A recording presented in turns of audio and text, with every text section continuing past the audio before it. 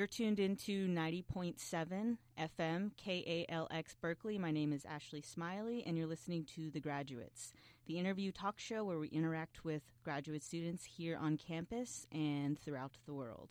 Today I am joined by Caleb Luna, a PhD student in the Department of Theater, Dance, and Performance Studies.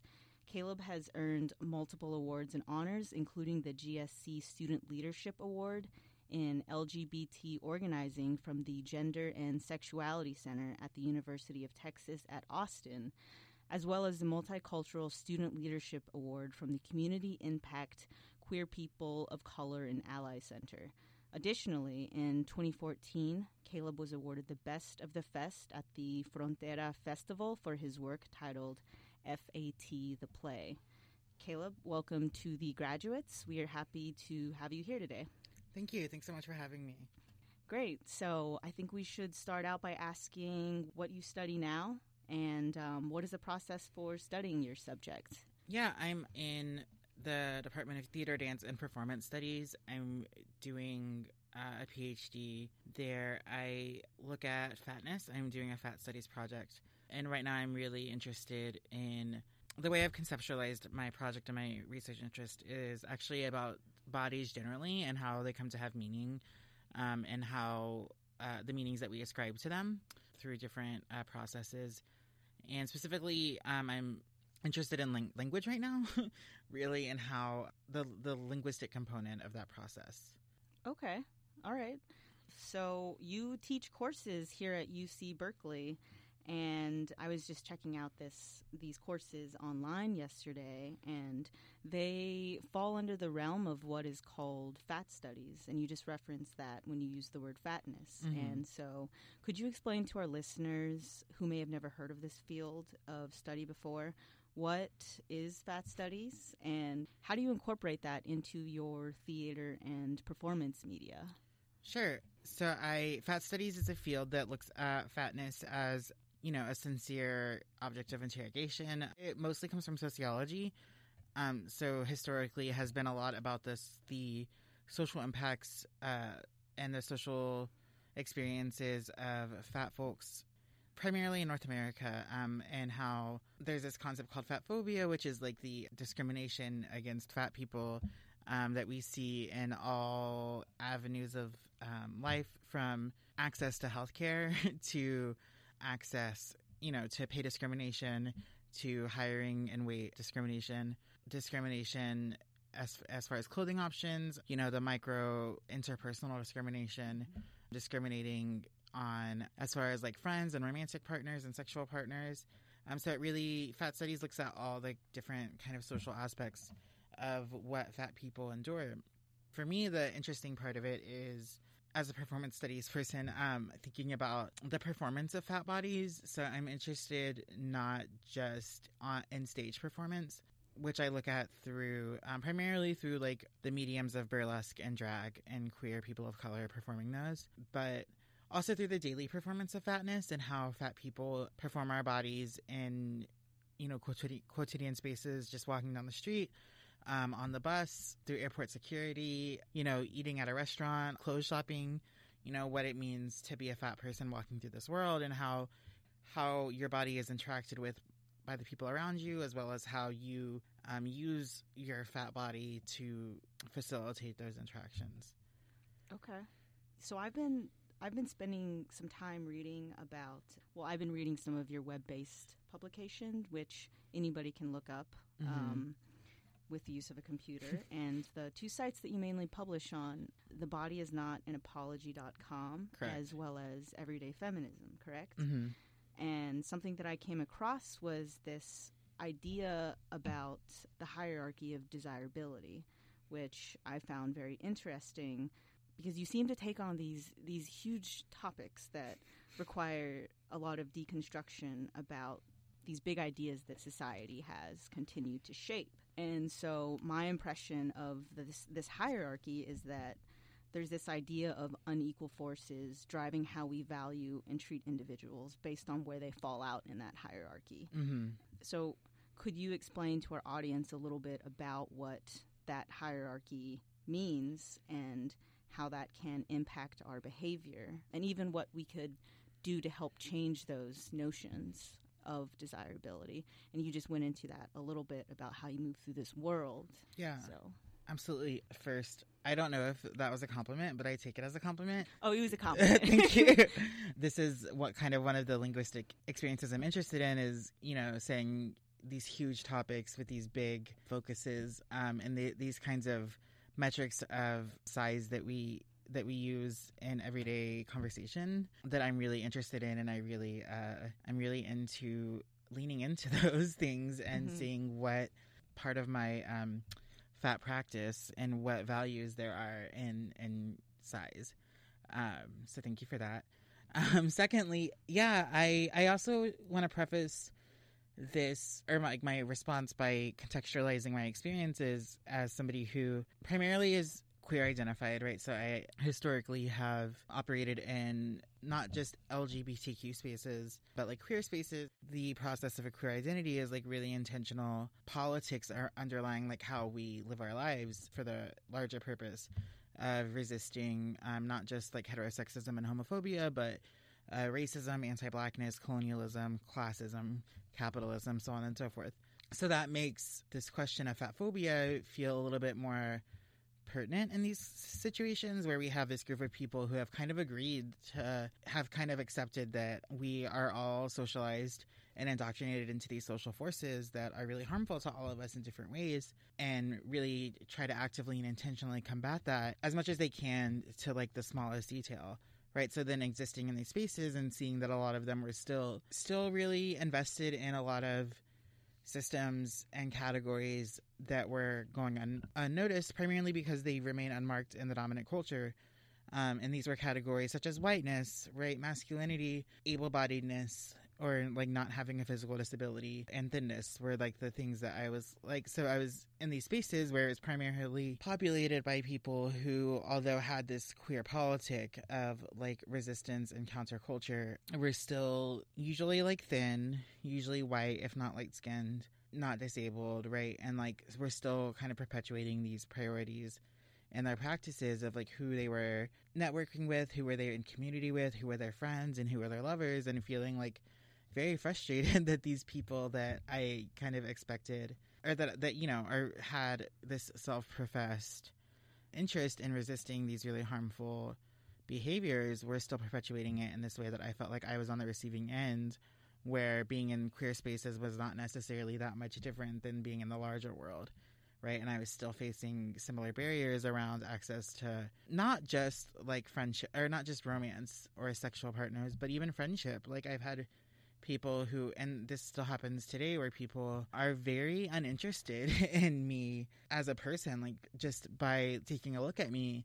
Right. And I can kind of, I've been a fat person my whole life. I'm pretty intuitive and pretty empathetic. And so I can sense fairly well what people they're responding to me. And I, it's not uncommon for me to understand, particularly with queer men, or like queer men who are like, queer men is like a slippery term, right? Not everybody is like a male or man, but people who like operate in those circles, to be like not that interested in me until I open my mouth, until I say something that is like smart or interesting to them, and then suddenly they like perk up. It's frustrating to me because I think, not just on a personal level, but I think fat people don't have to be interesting and smart to be valued. Like not just fat people, but anyone. Like we don't have to be smart or interesting in order to be respected, to be nice, for you to be nice to me, for you to like treat me as if like I'm a potential friend, right? And I experienced that quite a bit historically, and it happens less now, but it's still something that happens. And luckily now I'm in a place where I do have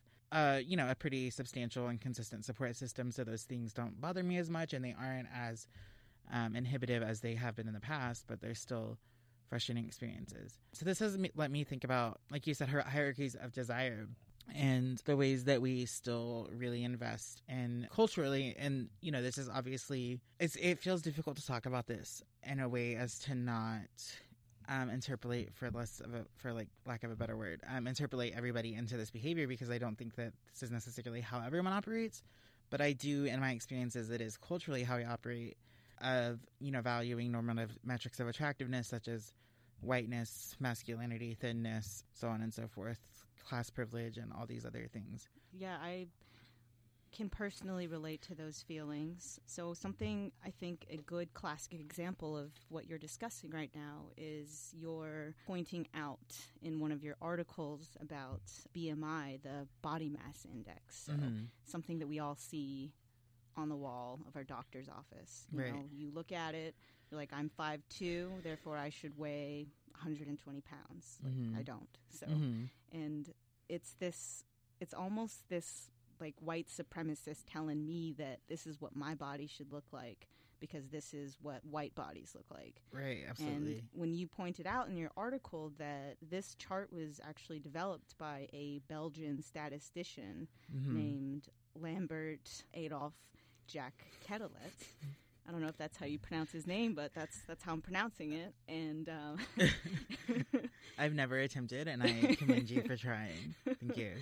So he used all white European men for his study to characterize whether or not your body's considered healthy. Yeah. So that is very visceral, and it's something that most people don't realize. As you pointed out in your article, that we tend to accept these norms that are perpetuated onto us. So how do we identify what is coming in that is toxic? How do we make steps to change that and realize for ourselves, like, you know, I'm looking in a mirror. This is what I look like. This is my reality. You know, and you kind of made steps towards explaining to individuals who relate to that article or just humans in general, what activities can you do to unlearn what has been deeply ingrained in us, such as you have to be 5'2" and weigh this much. Right. You know?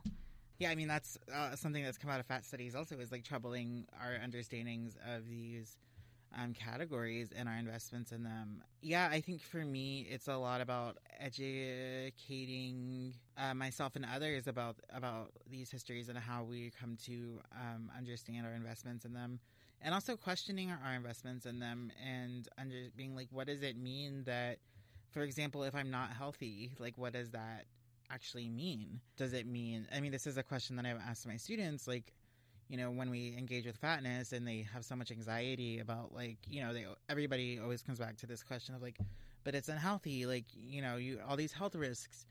And I know that it's a lot more complicated than that, and that the health risks associated with fatness have been greatly exaggerated for different reasons.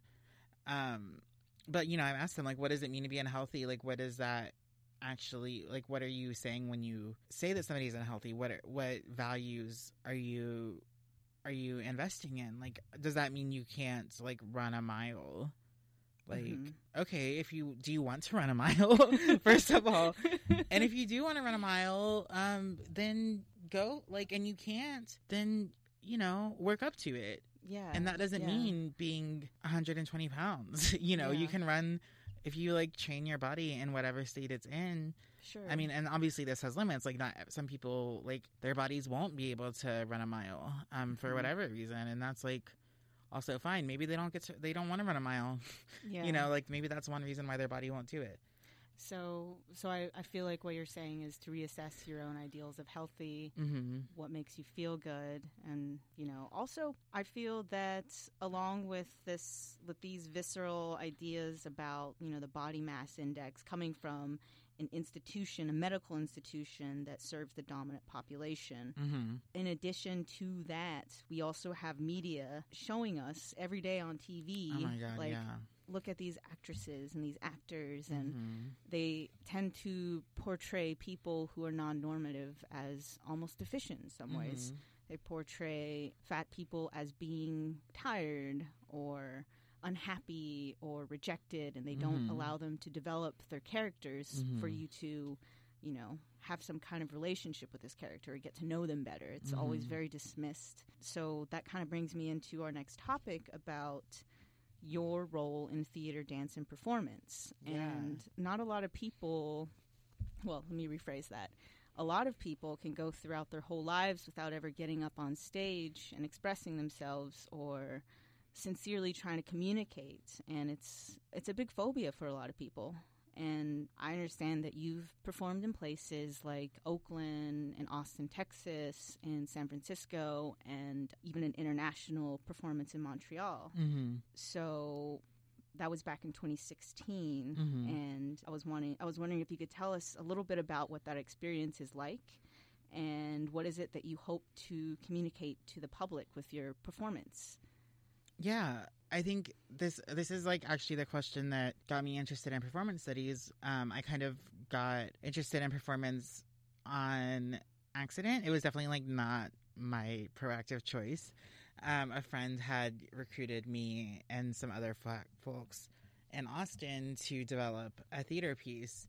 And none of us had any theater, or one person did. Two people, including the convener, had theater experience, and nobody else did. And we kind of had this process of getting together and talking about fatness and like our experiences, and eventually like then, you know, pulling out themes and going and, you know, volunteering to write on certain themes. We like went and wrote different pieces, and then this person developed it all into a script.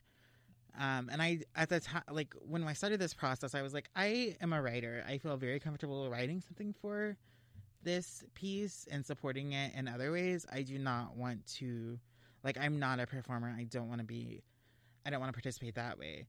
And then after reading the script, I was like, well, there's no way I cannot do this. It was so good and so wonderful and so important. And yeah, it was very terrifying to deal with that process of not just like being on stage and being in front of people and having your body then inevitably scrutinized, sure, but also talking about something that's so vulnerable and so contested, right? It was incredibly stressful. But it also like led me to think about why I was so averse to the stage and like what I had learned about my body as a fat person. I had an understanding that like nobody wanted to see my body, that my body shouldn't be seen, that I should stay off the stage. I should stay out of the public eye, out of the spotlight, because it was just not acceptable. And I'm fine with making people uncomfortable, but it would not only make people uncomfortable, but it would like be harmful for them to like see me. And so that's kind of what when I started thinking more about performance and fatness and like what does it mean for people who are so indoctrinated and socialized into being invisible, into hiding and shrinking, right? We're literally like emphasized to shrink ourselves away with like these emphasis on diets and weight loss. Mm-hmm. And so to reject that and to say instead, like, actually look at me, look at my body, like what does looking at my body do for you? I think it's very powerful, and that's where my interest kind of stemmed from. And I think that is an experience. I mean, you're talking about how we are all kind of indoctrinated into these experiences of like seeing the BMI and, you know, you go to the grocery store, like almost everybody goes to the grocery store unless you're very lucky somehow and you have somebody cook for you, or maybe you don't go to the grocery store because you don't have something to eat, or you don't have money to eat or buy there. But like most people go to the grocery store, and it's so common to see like we're just bombarded with these images of scrutinizing mostly women's bodies about like their size and like what they've done, and celebrating them for getting smaller, no matter what the process for them getting smaller was, no matter what harmful and unhealthy processes were involved in that, and then like criticizing them when they were getting when their bodies get bigger. And so I think that this is something that affects everybody, and that it encourages everybody to be hypercritical of their own bodies. And so I do think that it's an experience that that everybody can relate to in some way, of like this fear. Maybe not everybody, but like a lot of people like feel insecure about our bodies because we're trained to be insecure with our bodies no matter what they look like. Mm-hmm. I see that, and I also see kind of parallels that you're drawing from the performance aspect of drawing attention to yourself when historically you've been taught to feel ashamed. Mm-hmm.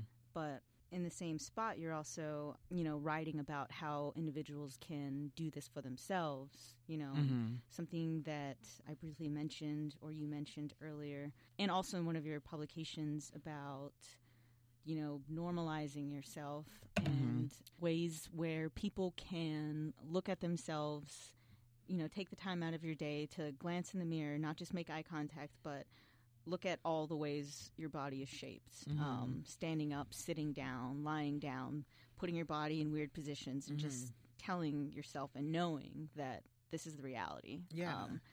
So that in the future, and I really love this idea, you could start to replace those notions of what your body should look like. The way that Belgian statistician was telling you that your body should look like a white man's body. Yeah. Start to replace that and embrace reality, which is so powerful and something that I feel, growing up, I would avoid. And being somebody of color, being raised in a world where the media was filled with light-colored skinned people and the dominant group. So I really love that idea of kind of embracing that. And after reading that, I want to hear more. I want to hear more of these sort of like hacks, into unlearning some of the visceral white supremacist teachings. Oh my gosh. Yeah, I mean, I think that like just letting go of your attachment to these these abstract ideas. So you're also in a really great place to explore these ideas in here in Berkeley, California, and I was kind of curious of how you decided to choose Berkeley. You're coming from the University of Texas at Austin, correct? What made you make the general movement from Austin to the Bay Area? Yeah, I mean, there's actually a ton of history of fat activism in the Bay Area, and there's a very expansive and rich community of fat people here who are doing really wonderful things. So it was really just like as a fat person, I wanted to be a part of it. There's such an intricate network of folks who teach classes for fat people, who teach access into dance classes and yoga and movement classes, and who, have clothing swaps and just fundraisers and all these different things that are happening, today that are really advancing the liberation of fat people. So it was really exciting to me to come to the Bay Area to try to get involved with those communities. And I mean, there's people that I've met over the years who live here, and I haven't been able to participate as much as I would like to because it turns out grad school is very time consuming. And I just have absolutely no time or energy beyond finishing up coursework right now. So hopefully after that, I would like to be more involved with these activities. And at the same time, I had a lot of anxiety about coming to California as a fat person. I mean, I grew up in Texas and I lived in Texas all my life, and I was like, oh my God, California hates fat people. I visited, I do not enjoy going to San Francisco at all. It's one of the most fat phobic and ableist places I've ever been. And I had visited it years ago, and I was like, this is a cute city, but I don't feel welcomed here. I don't feel wanted here, which That's so interesting, and I've heard that a couple of times in more than one instance, and it's interesting because of this national as well as international impression of what it means to live and be in San Francisco. It's sort of this outdated idea that it's so liberal and so accepting, and it's like a safe haven for artists, but it's changed. It's changed a lot. And it is interesting to hear you say that. So where can the general public go in the Bay Area if they are wanting to participate in or learn more about performance? What kind of safe spaces are there? Is that something that's transitioning more into Oakland?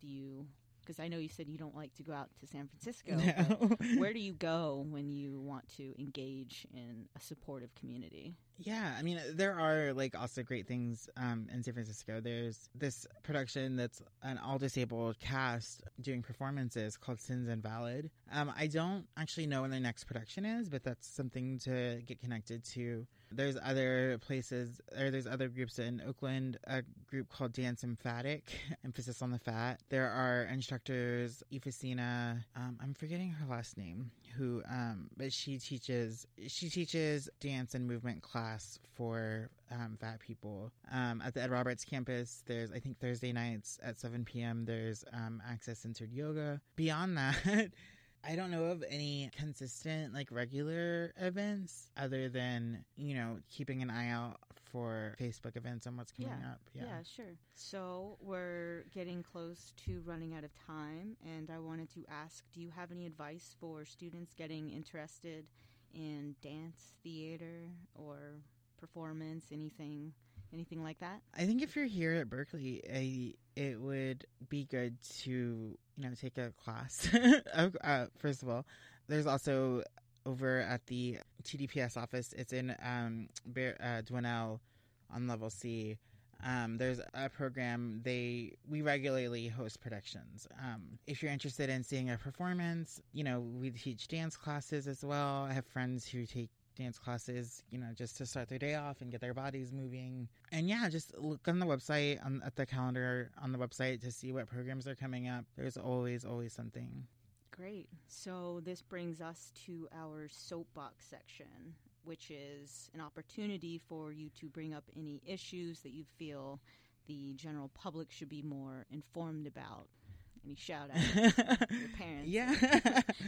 I mean, I guess, like, my big issue is to kind of be aware of the discrimination that we perpetuate around bodily difference. And when I say bodily difference, I don't just mean fatness, but I mean racial difference. I mean gender difference, gender presentation, sexualities. You know, I think that the body is the site where all of our oppressions kind of come through, and to understand that, like, we all have bodies, we're all doing the best we can, we're all here together, and to have kind of like gentleness and compassion with each other around that, and to not, you know, to kind of like question these assumptions that we have, not just that like being fat is unhealthy or unattractive or like lazy or all these other things, but, you know, that like women are weak, right? And that, like, you know, people of color are here because of affirmative action or whatever, like all these. That's something I hear all the time. Yeah. It's obviously absolutely not true. But, you know, these are these assumptions that are perpetuated about our bodies that just really, really need to be checked and taken a step back and be like, wait, why am I actually thinking this way? What do I know? Like, what is informing this? And is this actually consistent with these bodies' experiences? And they're usually not. Well, thank you so much for coming in today, and I think that's gonna do it for us today. Awesome. You just listened to The Graduates, 90.7 FM, KALX Berkeley, where we speak to UC Berkeley graduate students about their work. Today we spoke with Caleb Luna, a PhD student in the Department of Theater, Dance, and Performance Studies here at UC Berkeley. If you're interested in learning more about Caleb, please check out their multiple web-based publications via thebodyisnotanapology.com as well as everydayfeminism.com. Caleb is also in the process of writing a collaborative book titled Body Sovereignty, Fat Politics in the Fight for Human Rights. That's it for today. Thanks. Yeah, thank you so much for having me. Absolutely.